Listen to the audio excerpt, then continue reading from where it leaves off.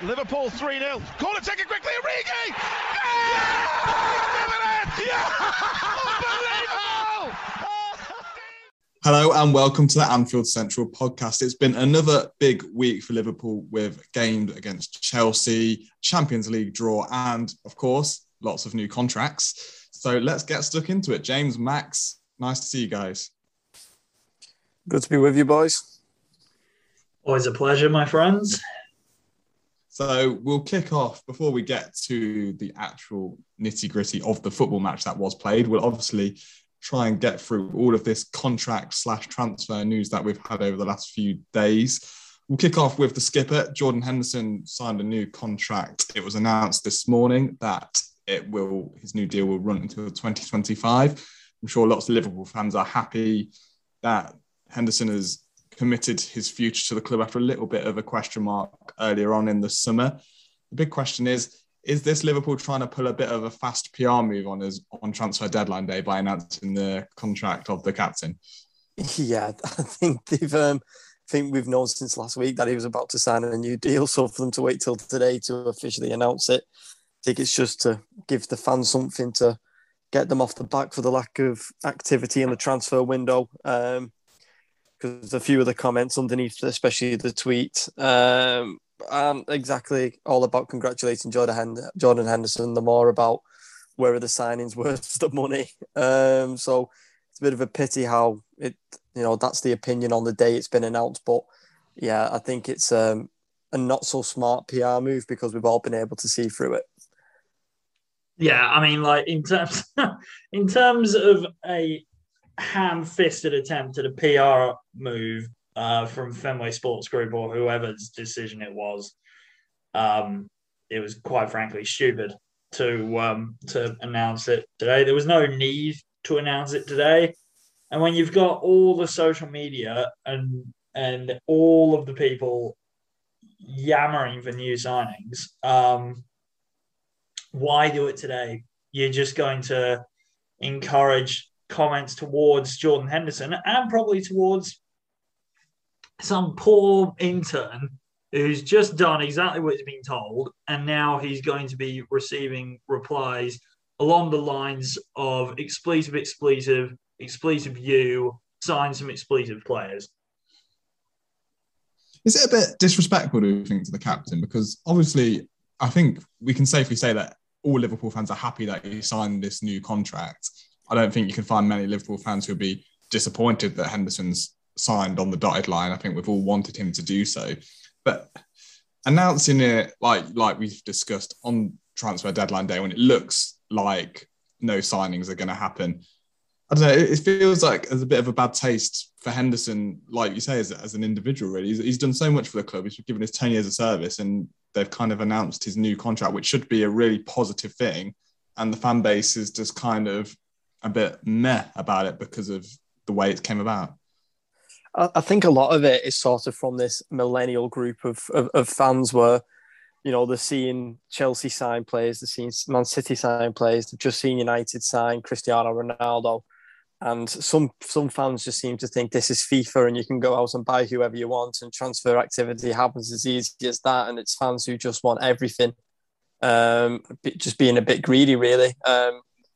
For some reason, there's just been no transfers this summer apart from the Canate, and I think that's what it just is. I think it's the younger fan base who just need to learn to appreciate the quality players that we've got at the club and sort of congratulate him on the new contracts because he's going to be with us until, the age of 35 now.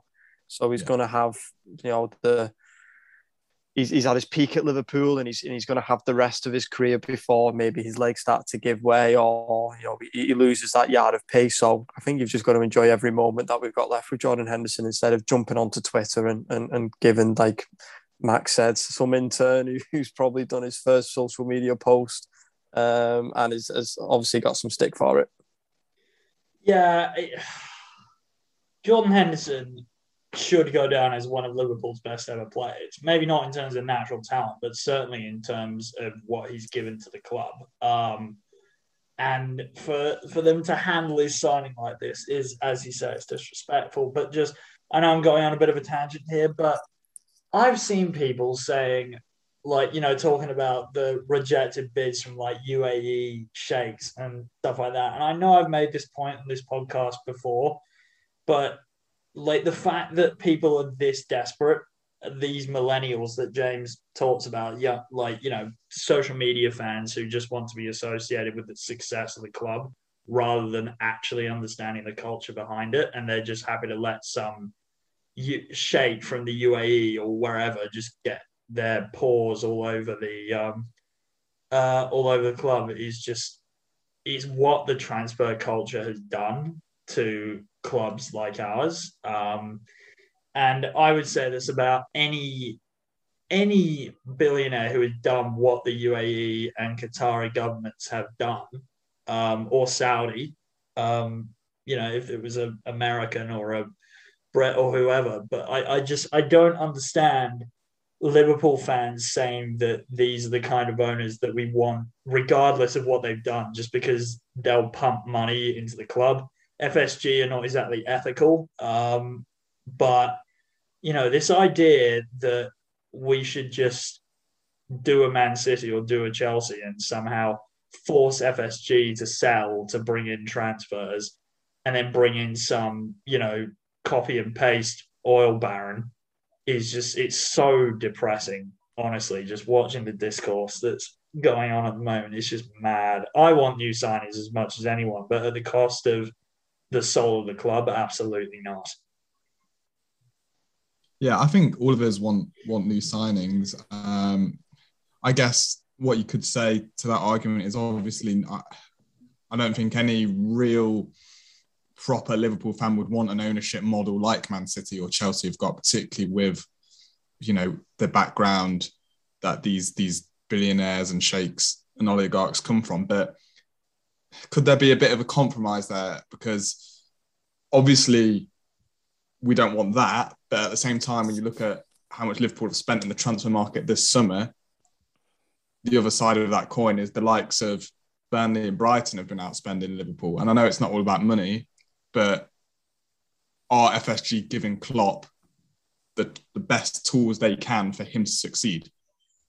The answer to that one is no. I don't think they are giving him the best tools to succeed. I think, if you look at, I saw something on Twitter today to say by time Klopp leaves, all of this starting 11 are basically going to be in their early 30s, which is where do you go from there? There's not a lot of youth in the team in terms of, Henderson's and your Van Dijks and players like that are all, and Salah and Mane are all going to be early 30s by the time Klopp leaves. So the time to start bringing in the new talent should be now, to get them embedded in the team for a few years. So no, I don't think they are giving him the tools, especially like I said, Ronaldo's been signed, Lukaku's been signed, and we're stuck with Origi still, bouncing around the squad. So it's not, but the clubs that are owned by these owners from the Middle East, there's not much soul to the clubs. It is just money driven. The clubs, there's not to take aim at any fans, but PSG fans never seem to be happy. It's always spend more money. Man City fans never seem to really be happy if they don't win the Champions League. It's always go out and spend more money. And I sort of don't want that culture at Liverpool. I don't want that mentality at Liverpool. I've never had it growing up, and it's something I don't want to go to. But I think sometimes it's better the devil rather than anything else. So I'd stick with FSG. They've won a Premier League title, rebuilt this club from the debt that they were in, and won a European title since they've been in charge. So I don't think there's anywhere to sort of doubt them as an ownership in a whole. But yeah, I just think some transfer activity more needs to be done, because since we won, the Champions League, we've signed Adrian, Thiago, Jota, Tsimikas, and Konate are really the big names. Minamino, and you're going back a couple of years now, so the level of investment has dropped off the more successful we've been, and I guess that's sort of a double-edged sword, really. I'd argue that goes with the wage bill as well, though. Like, there's the arguments, Burnley have spent more in fees, and this club spent more in fees, and that club spent more in fees. Tell me what their wage bills look like. their wage bills are nowhere near what ours are, especially considering the new contracts that have happened. Like Trent Alexander-Arnold, he must be on around 150 grand a week at least. Van Dijk, I'd imagine he's pretty close to $250,000. Mo Salah will probably be over that. Sadio Mane will be, in the hundreds of that. A lot of our team are going to be over £100,000 a week right now. There are not many teams on the planet who are spending wages like we are. And the players that have been signed on new contracts, people seem to think that the new contracts just don't take up any money. Like, it's in the same way that there are free transfers in large quotation marks. Like Cristiano Ronaldo, everyone's like, oh my God, they signed him for 18 million euros or whatever it is, and 2.5 million euros a year. How cheap is he? He's going to be around £400,000 a week. That's how cheap he is. Like, wages are where the big money is in football. It's not in the transfer fees. It's in the contracts that these guys are on. Like, it's insane to me how little understanding there is just on how much money is plowed into wages. Like, I want us to sign players. I do. I don't think FSG have given Jurgen Klopp the proceeds to the outgoings that we have had. But by the same token, to compare us to Burnley and to other clubs, and I'm not saying you, James, in this regard, because I know you're just citing examples, but like, I've seen people just make the dumbest arguments on social media saying we've been outspent by 5 clubs in the Championship. I've never read such a load of bollocks in my life. It's just, be angry with the club about signings, but understand why that hasn't happened and then be angry with this. Don't just go from a place of ignorance is my basic thing. That's my rant. I think there's words to live by. Don't be ignorant in general.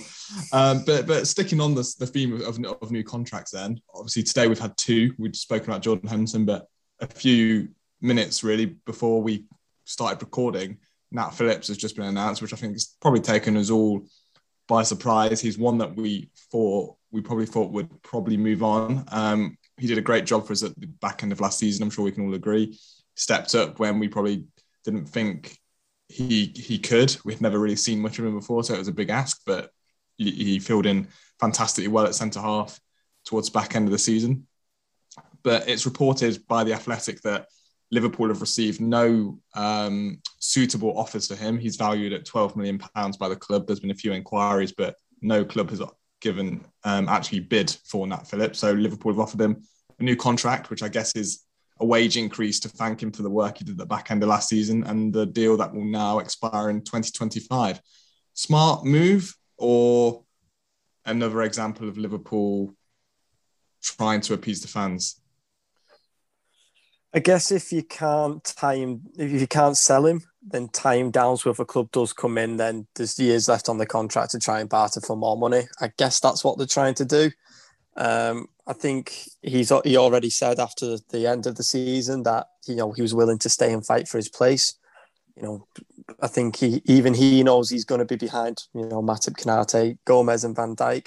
So he's probably we're probably going to see him in maybe the League Cup and the FA Cup games and Champions League games if we're already through to the knockout stages. I pretty much see that's where he's going to be.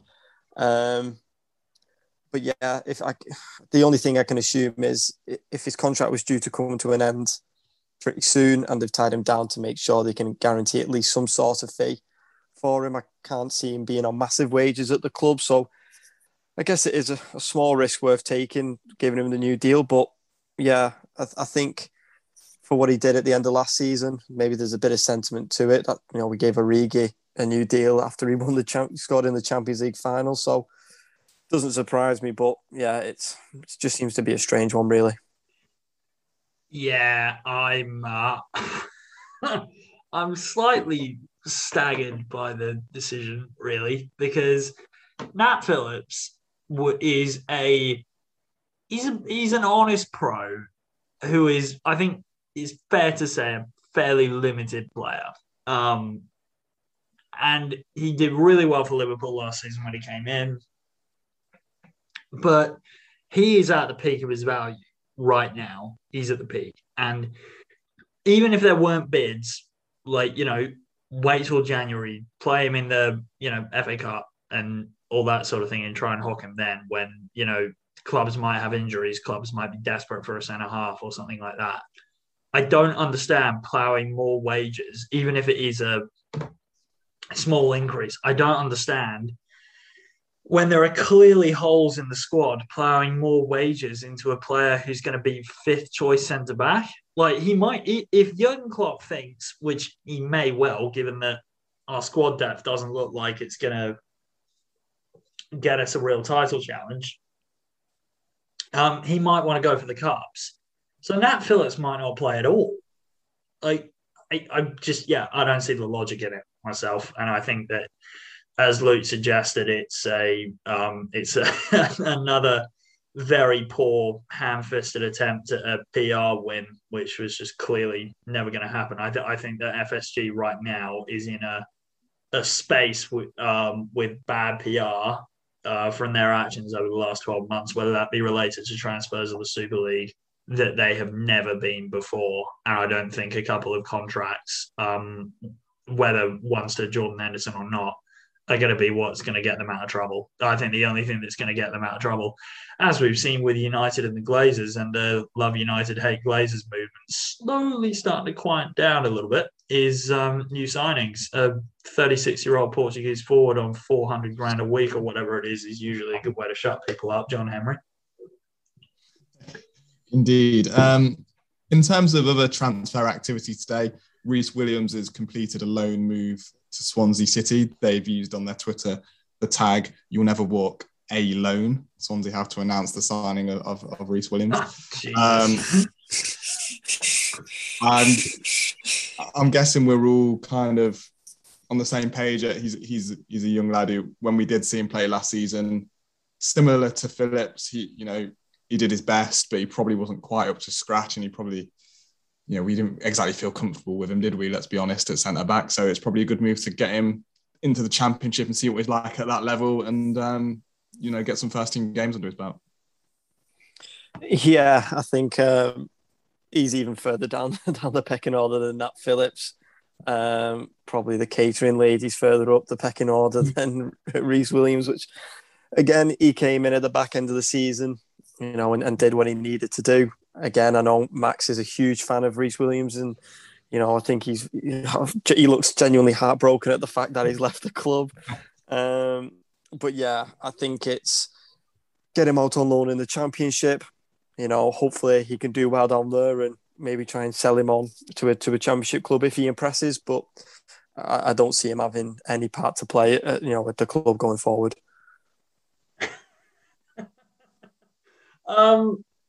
Look, I don't have a problem with Reece Williams as a person. He seems like a nice kid, but he is clearly not of the level of, I don't even think just Liverpool. I just think a Premier League club in general. I just do not think he's that level. Like, if Norwich City, who look quite comfortably the worst team in the league, are signing Ozan Kabak, then he is not anywhere near Kabak's level.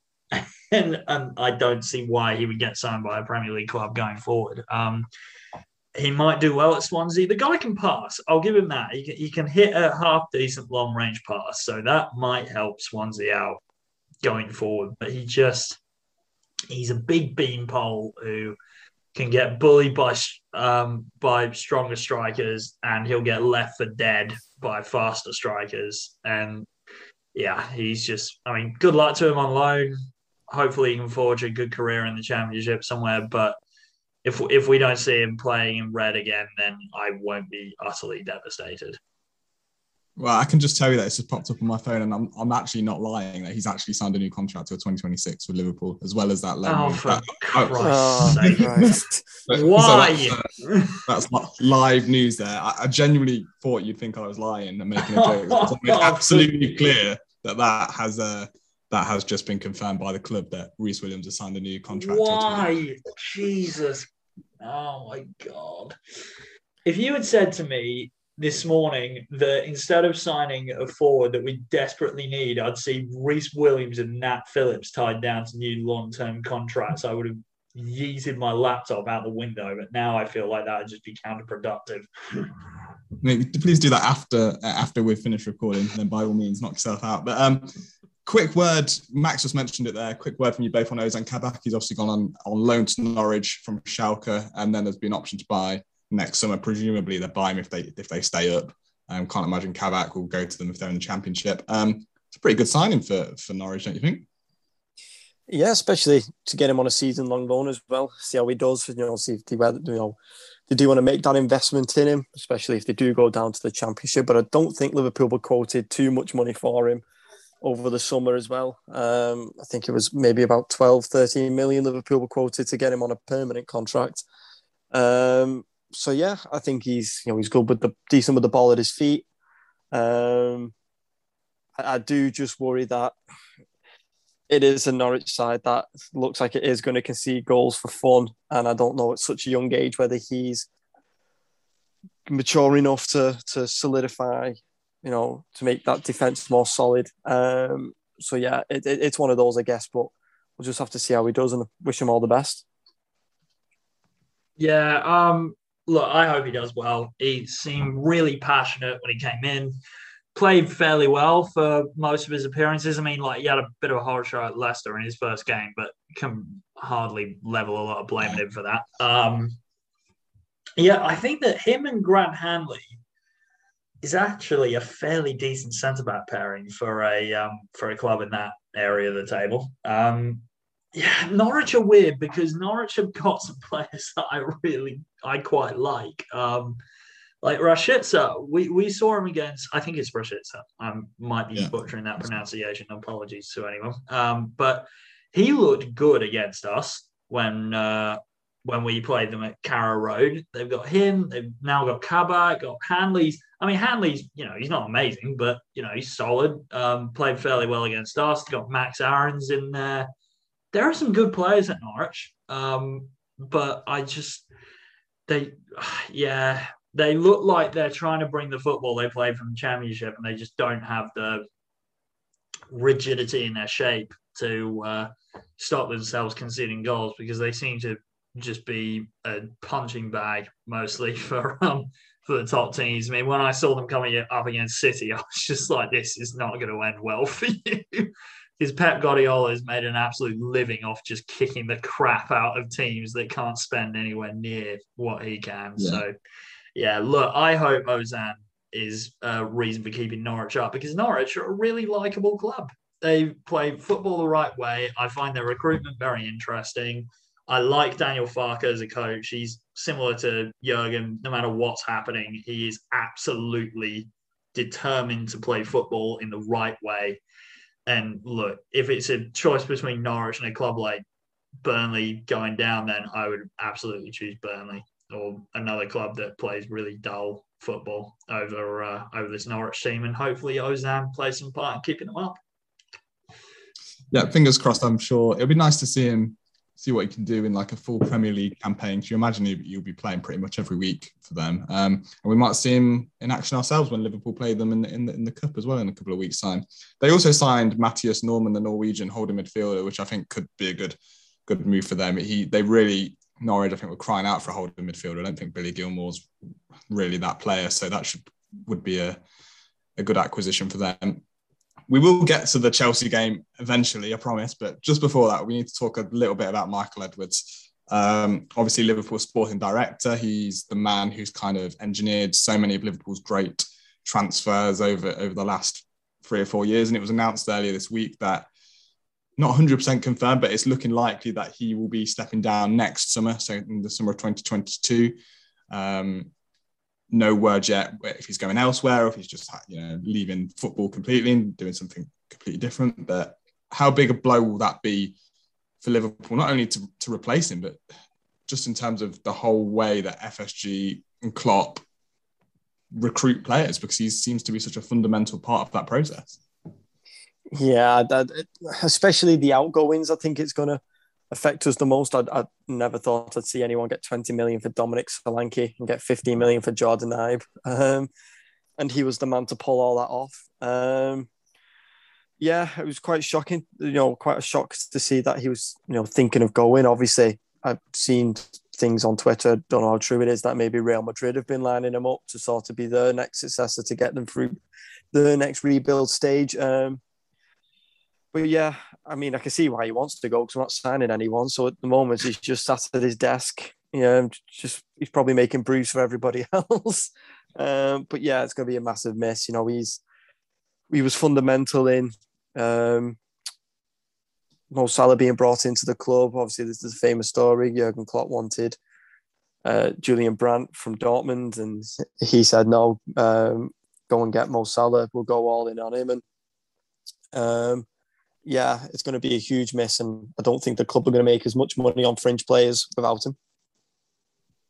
Yeah, I mean, he's obviously a huge loss, but I think it's not as horrific as some are making it out to be. I mean, Julian Ward, his assistant, is stepping in, who apparently is very good, according to the articles that I've read. Don't know a huge amount about the guy, but then again, he's been our sporting director for 10 years, and I don't know much about about Michael Edwards. He doesn't do anything with the media, but I think from what I understand about our recruitment process, which is admittedly not that much, I think the most important thing that Michael Edwards has done is put in a system for our recruitment in terms of data and analytics and approaching the recruitment in the right way.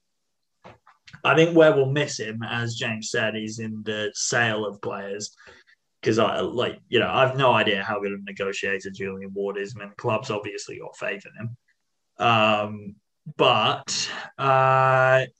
It'll be very sad to see him go if indeed he does go. And if he goes to Real Madrid, Jesus, he could work absolute wonders with them. Even though their recruitment looks pretty good at the moment, if they sign Kylian Mbappe on a pre-contract deal as they're supposed to do in January, and they've already looked like they're going to sign Camavinga. If they get him in to help them out, then yeah, I think Real Madrid's going to come back strong from their little hiatus from the absolute top of the game. But yeah, I think we'll be okay on that front. I think if Ward's worked in the system with Edwards for as long as he has, then we'll be all right. But yeah, it's obviously a huge loss losing someone of that experience and that skilled a negotiator. Yeah, fingers crossed for a seamless transition then. So after all that, there was actually some football at the weekend away from all of that nonsense. Liverpool played Chelsea at Anfield, obviously ended 1-1. Kai Havertz gave Chelsea the lead with a very nice header from a corner, and then obviously Mo Salah equalised that penalty just before half-time. The main talking point of the game being that Reece James sending off on that penalty decision. We'll come to that in a minute, but first of all, I guess want to ask, does it feel a little bit like 2 points dropped given that Liverpool had an extra player for the whole 45? A point before the game, you probably think a point against this new Chelsea team, not too bad, but given the context of the game, probably come out of it a little bit aggrieved. Yeah, I know Klopp came out with a bit of a tongue-in-cheek comment when he said it's not a bad result to draw against the champions of Europe. But yeah, definitely a frustrating game. Like you said, before kickoff, the way they played against Arsenal last week, the week before Chelsea, the way Lukaku started, a point probably would have been a good result at this stage in the season against, teams you're going to be challenging for the title with. I think it's do not lose rather than, than anything else against them. You can't be dropping points against your title rivals so early. But yeah, as soon as Reece James goes off, you're thinking, come on, here we go. This is going to be the 3 points. You see the Chelsea play start to lose the red a little bit, especially before half-time. And at half-time going into the tunnel, crowding the ref, etc. So, yeah, it's definitely 2 points dropped. And I'm not going to lie, at full-time, it was definitely a deflating feeling. And it's, is it going to be one that we look back on at the end of the season thinking, we had 45 minutes to potentially, win the Premier League. Is it going to stop us from getting, the trophy at the end of the season? I don't know. But it to me, it just feels like it could be a what-if moment. Well, I mean, I've kind of accepted before at the end of this window that I don't think we're going to win the Premier League. I just don't. I think this squad is more than good enough to get top four, but I don't think it's good enough to win the Premier League ahead of Manchester City or Chelsea, to be honest. I think the starting 11 is, absolutely. If the starting 11 stays fit the entire season, then yeah, but that isn't going to happen. What did I think about the game? I loved it for the first 45 minutes were brilliant. Back and forth, lots of chances. Kai Havertz, Jesus, he is looking more and more of a player every single week. He is going to be unbelievable for Chelsea. I think he fits that Thomas Tuchel system with the two sort of it's almost like inverted wingers. They're not 10s, they're not wingers, they're a sort of combination of the two, and he fits in there absolutely beautifully. And that head up was a thing of technical it was a marvel. That was a wonderful, wonderful header. To score, do you think he was just flicking it onto the back post? No, I think he meant to score. At first, I didn't think he meant it, but then I saw the way that he headed it, and you could see him looking to direct it high because he looked to try and get his head under it and flick it, and it's beautifully done. I think we did really well for the first 45 minutes. I think Chelsea, they did well. I mean, they have £100 million Lukaku up front. You're going to make chances when you've got Mount and Havertz behind him. Jorginho is brilliant, I thought, for them as well. And if there is a manager that is happy to go down to 10 and defend in this league, I think it's Thomas Tuchel. The guy knows how to organise a defence. He does. And as soon as he did, just drop that block, have bank of 5, Jorginho, and then I think it was Kovacic because Kante got injured, just sitting in the middle, not letting any passes through the feet. And Jota just sort of got taken out of the game. And Salah and Mane like to dribble inside. And when you have a low bank of 7 in front of the box, it's just not going to happen. You just can't play that way. So all we could do is just try and ping crosses in, which when you're doing that against Christensen, who was their back three? Christensen, Azpilicueta and Rudiger. Like that just isn't going to happen with our forwards, which is why I would have liked to see us find a bigger forward. But do I think it was 2 points drop? Yes. Realistically, you should be getting another goal. But at the same time, Thomas Tuchel isn't a manager who's going to go, no, we go for it regardless. He's pragmatic. He knows what he's doing. And he managed it really, really well. And I think there are just some times where you just have to go, you know what, fair play. The other team defended really, really well.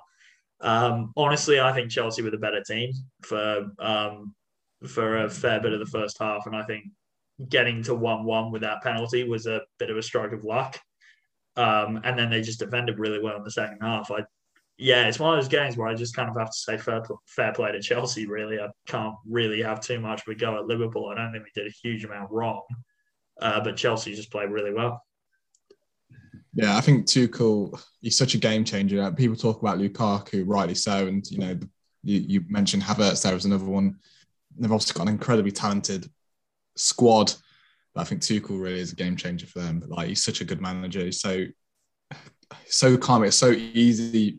It would be so easy for Chelsea to completely lose their heads for the whole of that second half and just lose 2 or 3-1. Half-time probably came at a good time for Chelsea in that sense because it gave Tuchel the chance to settle them down, kind of organise them for that second half. But the only chances of note really that we had in that second half, Fabinho had one from range, Andy Robertson as well. Maybe 1 or 2 of us aren't forgetting. But yeah, I think we'll just have to hope that it doesn't cost us too much at the back end of the season. Let's talk about the big incident in the game. Obviously, it didn't really it did affect Liverpool in a positive sense, but it wasn't, Liverpool weren't the focal point of it. That handball from Reece James, obviously Matip hits the bar and then it drops to Jota and it's a bit of a scramble. What do we think of, obviously I think by the letter of the law, everyone agrees penalty and red card, right decision in terms of the laws of the game. But do we think it's a little bit of a harsh one? Because I personally don't think it was an intentional handball by James. I know that's not the rule, but maybe that needs a little bit of a rethink. I'm not sure. What do you guys think? I think the red card was fully justified. I think, first of all, if the ball doesn't hit his arm, it goes in. And that's the first rule. The second one is when you slow it down and speed it up, his arm actually swings towards the ball. So it hits him on the thigh, goes up in the air, and you see him lean his arm towards the ball, which is where I think the unnatural position comes in. If his arms were down by his side and he didn't move his right arm at all and it hit him, then you could say fair enough. The ball's hit him on the arm. He's not done it with intent, but the fact that he's actually moved his right arm towards the ball is what causes the ball to come the opposite direction. And I think it's denying a goal score, a blatant goal scoring opportunity.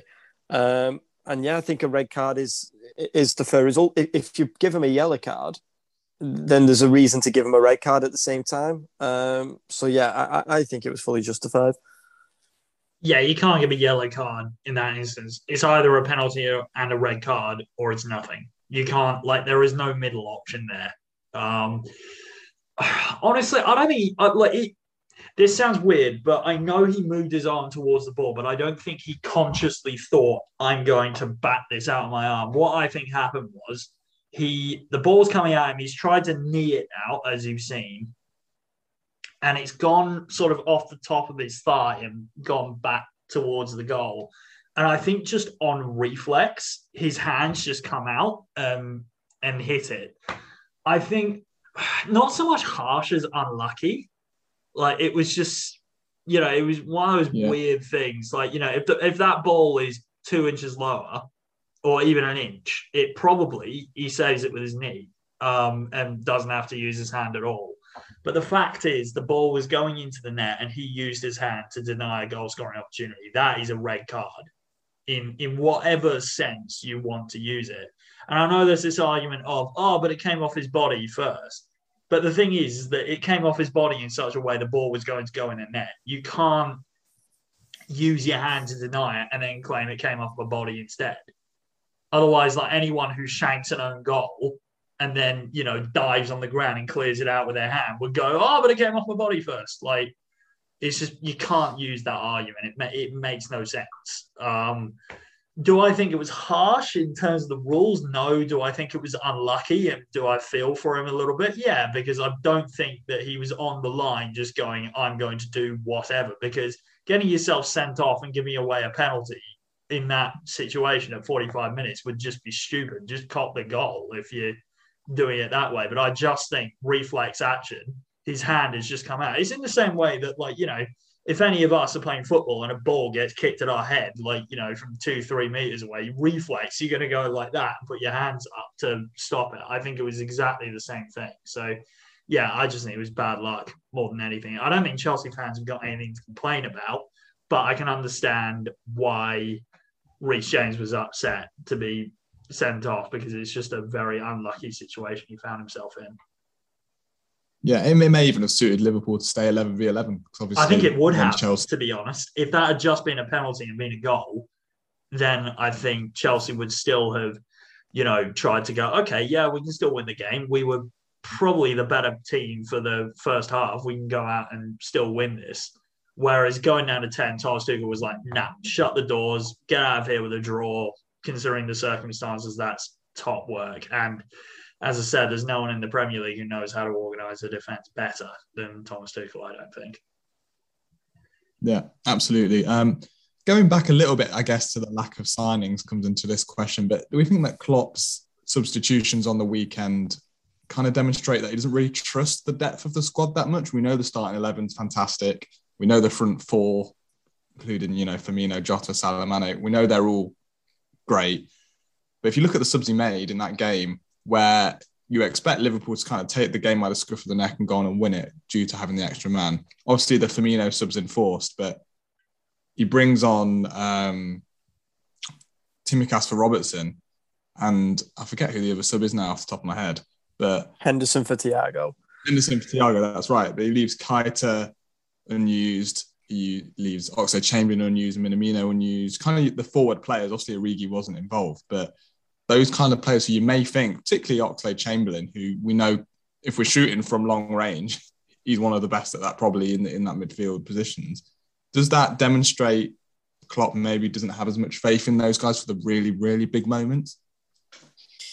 Yeah, I think the substitution that highlights the most is the one you said first, the Robertson and Tsimikas. I mean, what was it, the 86th minute he brought? I mean, what's Tsimikas going to do from the left-hand side? with a team that are playing two back lines of back five, and then all the midfield in front of them. A left back isn't going to break that down. I was quite shocked that we didn't see Chamberlain come on, just because, like you said, he can hit a shot from distance. He does know how to beat a man. He's quite good in tight spaces in and around the box.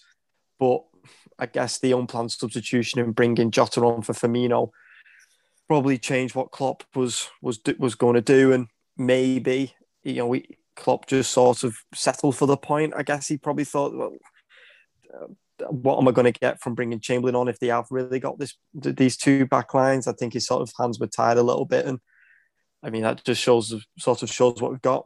I know Max made the comment before of we need a taller striker if we're going to be crossing balls into the box, and you've got Jota at 5'7", 5'8", trying to get in between some really tall defenders with all the crosses going in. So yeah, I think the first substitution being forced doesn't really help.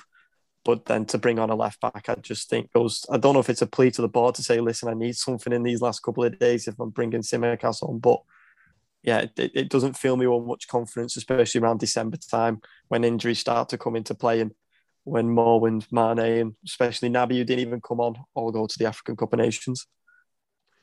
I think for me, it depends on the player that we're talking about. Like Alex Oxlade-Chamberlain, I understand the long shot thing, but at the same time, if the box is packed and you're Alex Oxlade-Chamberlain, you're 25 yards out and you got 8 men and a goalie between you and the goal, like your shot, the chances of that going in are zilch, basically. So I can understand him not coming on. And I think the two that I would have liked to have seen, I would have liked to see Keita, but I can understand why Thiago came on, because you want someone who's able to slow down because Chelsea were getting some chances on the counter a bit later in the second half, and I think you wanted someone who was able to almost slow it down a little bit, like sort of keep them penned there rather than like having the sort of more of an end-to-end kind of thing.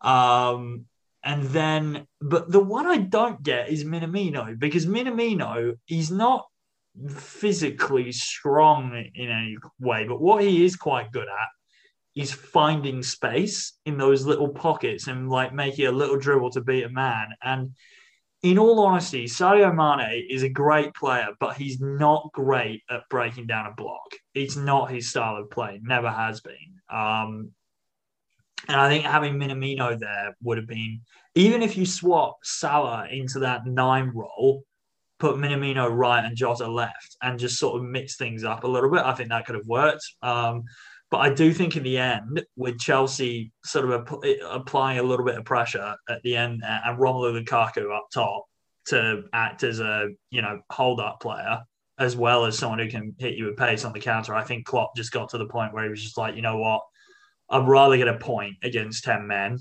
and walk away, with something than drop points to 10 men and have the psychological blow that would inflict. Yeah. So yeah, I don't think it's necessarily a lack of faith. I mean, he wouldn't have started Naby Keita and Alex Oxlade-Chamberlain in the first 2 games if he didn't like them that much. But I just don't think he felt this game was right. Whether that's correct or incorrect is another thing entirely. I'm just saying what I think his thought process was. And before we move on, another start for Harvey Elliott, and another full 90 minutes of Harvey Elliott. I thought he might be one to possibly make way for a Keita with Thiago when I was watching the game, but were we surprised he started such a big game? I guess it's such a show of faith from the manager that he really, really trusts him, and he looked good again. He looked really sharp. Maybe got in Salah's way a little bit over that right side. It seemed like that was a little bit of a compact area of the pitch, but overall, I thought it was another really bright showing from him.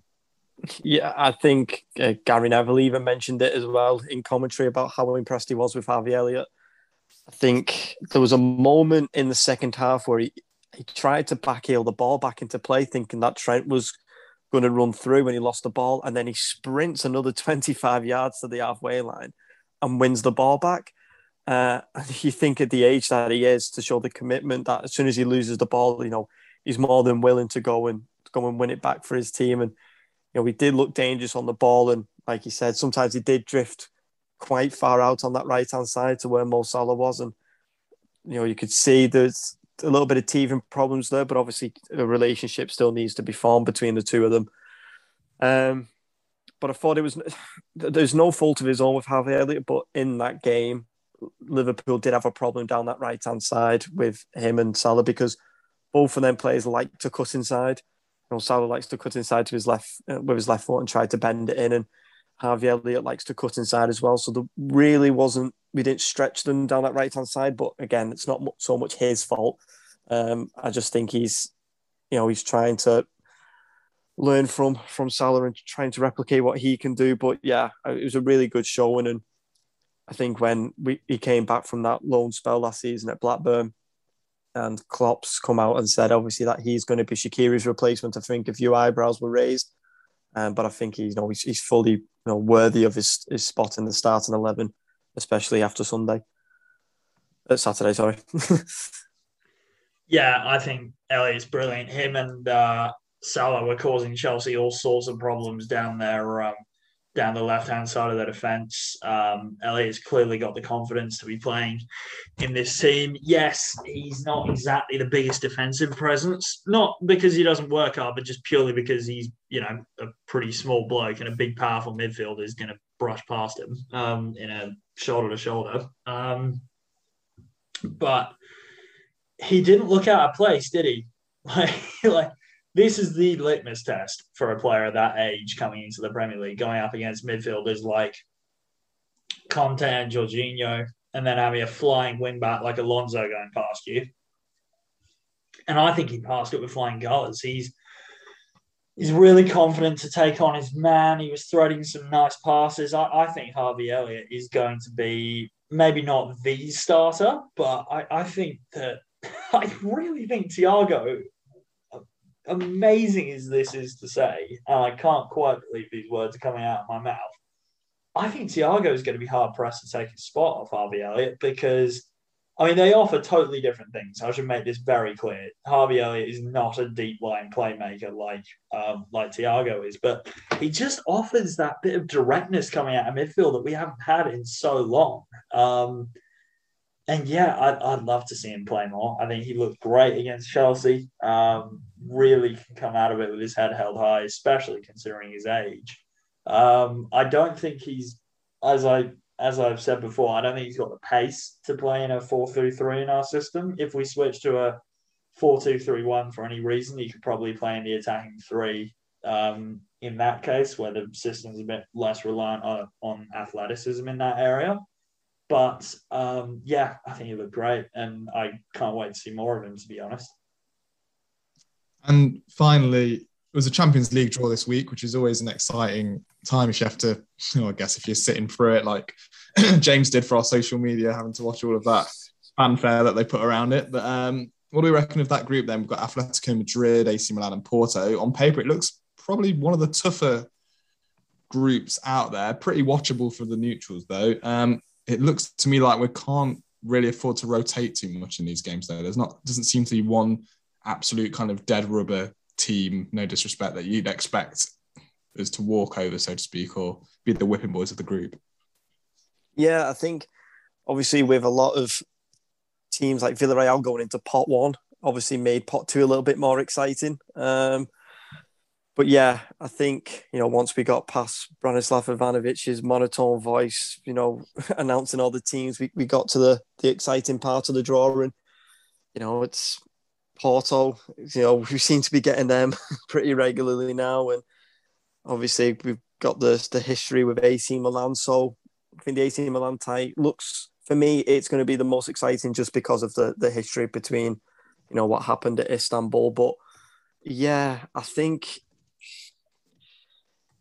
two teams, so Porto were, defensively solid and would look to hit you on the counter. So before we even get to play Atletico Madrid, we've got two really tough games, and I've not seen the fixture list to where they're dotted around that are Premier League fixtures. So yeah, it's a tougher one, perhaps that we had last year and the year before that. But it seems to be a competition that we seem to be thriving in under Jurgen Klopp, and hopefully we can get the group done and dusted pretty early on instead of going down to the final day worrying.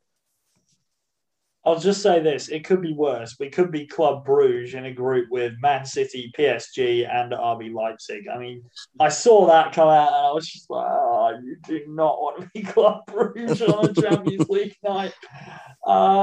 I mean, they'll make a lot of money off revenue, but they're going to get spanked. Anyway, Simon Mignolet is going to keep a clean sheet in every game. Simon Mignolet is just going, please stop. Look. This group is it's doable, to be honest. AC Milan are a good team, but they are not the AC Milan of, even 10, 12 years ago. They're just not. There's still a few weaknesses in that team. They're a very young team, mostly quite inexperienced, even though I will say Franck Kessié is an absolute monster in their midfield, and Theo Hernandez is a top quality left back. There's some good players in there. Porto are not exactly an unknown quantity to us. They, just keep popping up. Our fans get a lovely trip to the north of Portugal, get a bit of a tan, watch Liverpool usually win, and then come home and drink, or drink there, or just drinking's involved. Just all. Yeah. Atletico Madrid, I'm slightly more worried, to be honest. Yeah, me too. I think that team is better now than it was when they knocked us out of the Champions League. I agree. Rodrigo de Paul is a top signing for them coming in. They're really good. Luis Suarez. Yeah, Luis Suarez coming back to Anfield again, and he'll be hoping that he doesn't get spanked 4-0 this time and have Robertson laugh in his face. Or Fabinho doesn't go through him. Or Fabinho doesn't go through him. You just know that there is nothing that Luis Suarez wants more than to absolutely shit house a 1-0 win with Atletico Madrid at Anfield off a penalty that he's dived for. That is what he wants. And honestly, I'd find it slightly funny in a really dark way. Well, we loved it. We can't lie. We loved it. So we can't then hate it when it happens. Well, we can. I mean, we can. We're fans. We're supposed to be hypocritical. That is literally the whole point of being a football fan. Look, we should get through this group. Honestly, if this team can't beat that Porto team and this AC Milan team to at least finish in the top two, we've got some serious issues. We should get through. And then see what happens later on. But honestly, there are so many interesting groups in this Champions League. I'm really happy for it. I think my favourite thing that I've noticed about this is Borussia Dortmund have somehow managed to land themselves in yet another classic Borussia Dortmund group where no one's really shit, but no one's really good either. I swear to God, it happens every single time Borussia Dortmund are in the Champions League. They're in that group that's full of, in this case, Ajax, Besiktas, and Sporting. It's just that no one's really good, but no one's crap either. And I want that for Liverpool one day. Just saying we should comfortably get through, but they're entertaining to watch. And I think this is close to that, but Atletico Madrid have kind of ruined it for us, you bastard Simeone. Yeah, some nice trips there as well to Lisbon and Amsterdam and Istanbul. So and then we've got Milan, Madrid, and Porto. I mean, that's not bad. That is not bad at all in terms of a holiday destination. And in terms of the way the fixtures are kind of scheduled, we play Milan at Anfield as the first tie, then it's Porto, and then it's Atleti away is the third game. So how important is it really for Liverpool to get 6 points out of those first two Milan and Porto games before we go away to Madrid, where we know it's absolutely so difficult to get a win? Yeah, it's going to be huge for them, especially with the Atletico games, home and away being back-to-back. So, there's a chance that AC Milan or Porto, when they play each other, either them, if they beat each other to home and away, there's 6 points there available. So Liverpool need to be at least 6 points by the time we play Atletico Madrid. And this is the thing. AC Milan seem to be a team, coming on the up at the moment in Serie A. And we know how difficult Porto can be. So, yeah, 6 points is going to be vital for them, like I said, before you go into the double header with Atletico, because if they play against us the way they did, which it's the way they always seem to play, played us in the Champions League a few years ago, I wouldn't be surprised to see them win 1-0 in Madrid and come here and park the bus and draw 0-0. And all of a sudden, 5 points have gone by the wayside and you're scrapping with the other two teams to try and get that second place. So, yeah, definitely need 6 points before that. Yeah, I agree. You want to be going to Madrid with absolutely no pressure on you. I think it's the first two games are away? Sorry, at home? Milan is definitely at home. I'm not sure off the top of my head on Porto. I'm just going to have a look at that. Sorry, I'll edit this out, but I just want to make sure because it's not really going to help me otherwise. No, okay, so we're away in Porto for the second game. Yeah, we need to get 6 points. Going away to Porto, quite frankly, we should still be winning. Porto are an obstinate team, as they showed against Juventus in last season's Champions League. They're an absolute bastard to play against, but we should still be winning that game, frankly, with the squad that we have. Milan at home, we should be winning. Honestly, if we don't get 10 points out of the 12 against Milan and Porto, I'm going to have serious issues. I wouldn't if we draw away at the San Siro, then fair enough. I have no issues there, but we need 10 points from those fixtures. Realistically, that has to be the minimum goal. And then going to the Atletico Madrid games, honestly, if we draw both of those games and win and get 10 points, from the other four, then we're through. 12 points gets you through. So that should be the minimum of what we're aiming for. Yeah.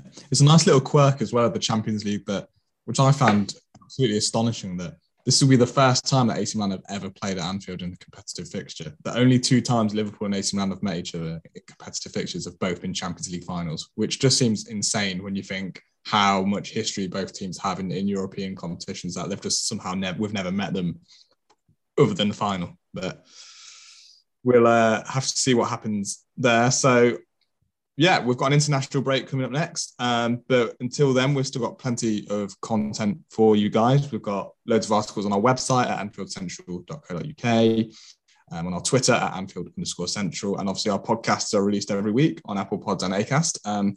James, Max, thank you for your company as always. It's always good to speak to you, boys. Always a pleasure, gents.